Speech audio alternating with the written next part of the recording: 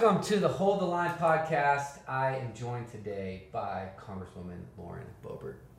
How are you? I'm doing great. So great to be with you, Sean. Listen, I got my cowboy boots. Yes, I got you my do. Hat. I'm in Colorado, and I'm not really a poser. And here's why. I grew up in Montana, till I was 12. So, the saying is, or I don't know, maybe I'm making the saying up, but, you could take a boy out of the mountains, but you can't take the mountains out of a boy. Sure. Anyway, we'll go with that. So, hey, listen, we're gathered in Colorado Springs, and we're just so excited that you're here, that many other legislators are here from across the state, and people are gathered. And there really is a movement right now that we're experiencing of the church is starting to engage. And I want to say this, and then I just want to hear your thoughts on this. I think a lot of people in the church didn't understand the power that the government had until COVID happened. Right. I know for us, we didn't know our congress member, we didn't know our senators, my wife, people didn't even know their governor. Yes. And then all of a sudden they're having to be like, what? You're telling me I can't do this, you're telling me I can't do this. And every night you're tuning into the media, you're tuning into, to on Twitter or whatever to find out what your politicians say that you could do. And so now it's we're not just seeing the Elon Musks and the Joe Rogans and the other people being red-pilled. Right. We're seeing the church starting to say, well, hold on a sec. I didn't know, people in the church say don't be involved in politics. And then all of a sudden politics regulates when you can have church. Yes. So what are your thoughts on this? What are you seeing? Oh, so many. So first of all, you better have an interest in politics because they have an interest in you. And your livelihood. Government absolutely has an interest in the people and how much control that it can have over the people. Our founding fathers were men of faith. They declared independence before they had it. Right. They celebrated that independence as though it belonged to them. Then they went out and fought the battle until they obtained it. And they knew what it was like to live under tyranny and oppression. And they wanted to make a government so powerful that no other country could ever impose that tyranny and oppression on our people again, but a government so small that it could never itself impose that same tyranny and oppression on its people. And that was the vision of our founding fathers. And COVID really did open up the doors to how much power has been allocated to the federal government, to our state and local governments, and how little power the people actually have. Right. And that's where the power is supposed to be held. That's where it's derived from. But we've been giving it away for so many years, for so many decades. And this really showed us government can come in and shut down your business. They could shut down your children's schools. They can shut down your church and tell you when and where you could worship, when you could go to a grocery store, how old you have to be at what time to go and shop, and all of these restrictions. And so many members of the church know freedom because they have been set free. And to live again in bondage after you have been free is unacceptable. And so I think that's why we are seeing so many people in the church rise up and say, I'm not going to attack a person. I know the word, and I know that we don't war against flesh and blood. We war against rulers, principalities, powers, and they're taking their authority. They are positioning themselves and taking their authority both in the spiritual and in the natural. And Sean, I can tell you from personal experience, now that I am a sitting congresswoman, I've been in rooms where conversations are taking place that decisions impact millions and millions of people. The decisions made in one conversation impact millions of people.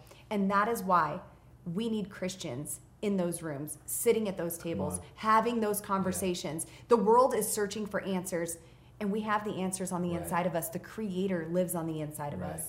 Come on. And I love, God has Holy Ghost, Spirit-filled, fiery men and women like this, and we're continuing to meet them, and you'll continue to hear more of them on this podcast. But, let's take Colorado, for example, okay? Because that's why we're here. There's going to be people from across the state. I think, I live in California. People think it's long gone. It's too far. There's no hope. And what they don't realize is there's more conservatives in California than there are in almost any other state, probably. Now, Colorado, everyone says, trending the wrong way. There was a time when it was red. There was a time when it was this. Now you've got this state that is not even purple anymore. People say it's just blue. And so that, and then we see things like this radicalized abortion bill, that the governor's putting forth. We see he was one of the first to really single out churches and target them during the pandemic. You see the sex ed, you see all the crazy stuff coming out of Colorado. And I think for a lot of Christians and believers in these blue, purplish states, they just feel like, well, what's the use? What am I going to do to move the needle? Why even take a stand? And even worse, you have this conservative train of thought or ideology that tells people, well, just move to Florida, just move to Texas. Right. And I'm like, guys, that's such a defeatist mentality. Yes. Like, we're not, I love DeSantis. He's amazing. I love to, he comes to the stuff that we do when we're down there. I think he's incredible. Right. But it's not our call as people that follow Jesus, or even the call of the gospel, to just retreat to easy places. What would be your encouragement to people that live in those kind of states? Keep pressing in. The just shall live by faith, and God has no pleasure in those who draw back. Yeah. So we have to keep pressing on, and I don't want to relinquish my land, my state, to the enemy. Right. I don't want to give any ground to the enemy. I don't care if I am the last person here, the last remnant that is left. There's still someone here speaking life and truth. And there was lots of talk, even in my own household. We could go live in America. We could go to South Dakota, and But what joy, what victory is that? To just up and leave. Like you said, it's a defeatist mentality. So we absolutely need to dig in now more than ever and take a stand for all that's been given to us, all that's been fought for in the past. There's been so much blood that's been shed for our freedom, and for us to just move somewhere else because it's a little tough. That's not the answer, and that's exactly why we're seeing so many people rise up right now. Right.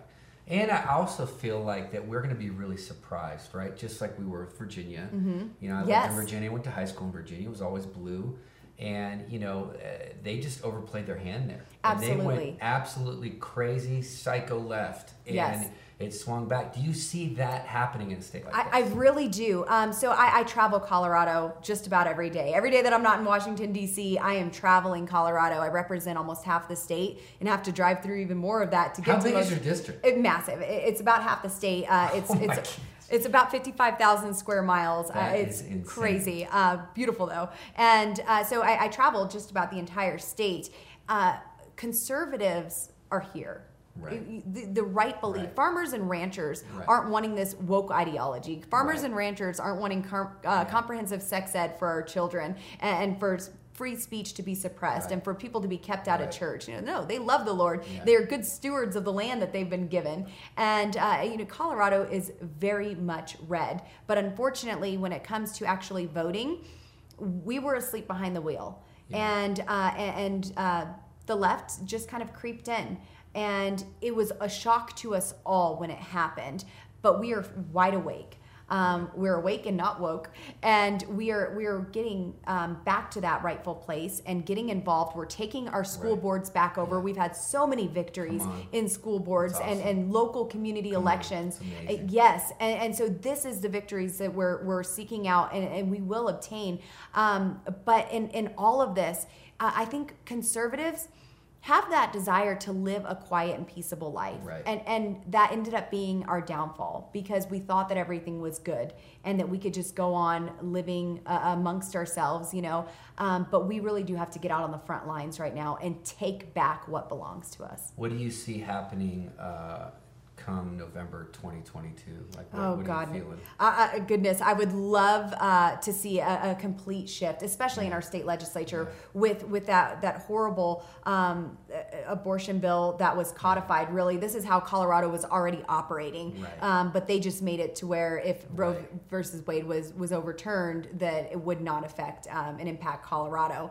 And so I would really love to see a red wave there, and I think that we will. That we have fantastic candidates running for Senate, running for governor. Are here today. Yes. And so it's really exciting. And then in our local communities, there are people rising up. People who've had no interest in politics before, never run for public office, and they're saying, I need to do this to serve the people in my community. I love that. I love that. And so there's a lot of good news, guys. Everyone out there, you people in Colorado. I mean, I live in California. I'm tempted every other day to go back to Montana. But there are victories. And I think that, bringing it back to Scripture, I think of that verse, the cloud the size of a man's hand. Yes. Yes, and the, get excited. And the intentionality of to continue to pray. No, go back again, pray, go back again, pray, go back again, pray, and continue to pray. And then the celebration that takes place. Yes. Like, I celebrate you. I celebrate where God's put you because you are a prophetic sign of that cloud the size Glory. of a man's hand. Yes. And I know that rain's coming. Yes. I know that harvest is coming. And so we're so grateful for you, and this is going to be a great day. And we were together in the Supreme Court earlier this week. Yes. And this is an amazing season to hold the line. Thank you so much. Yes. Thanks, It's gonna be Sean. great.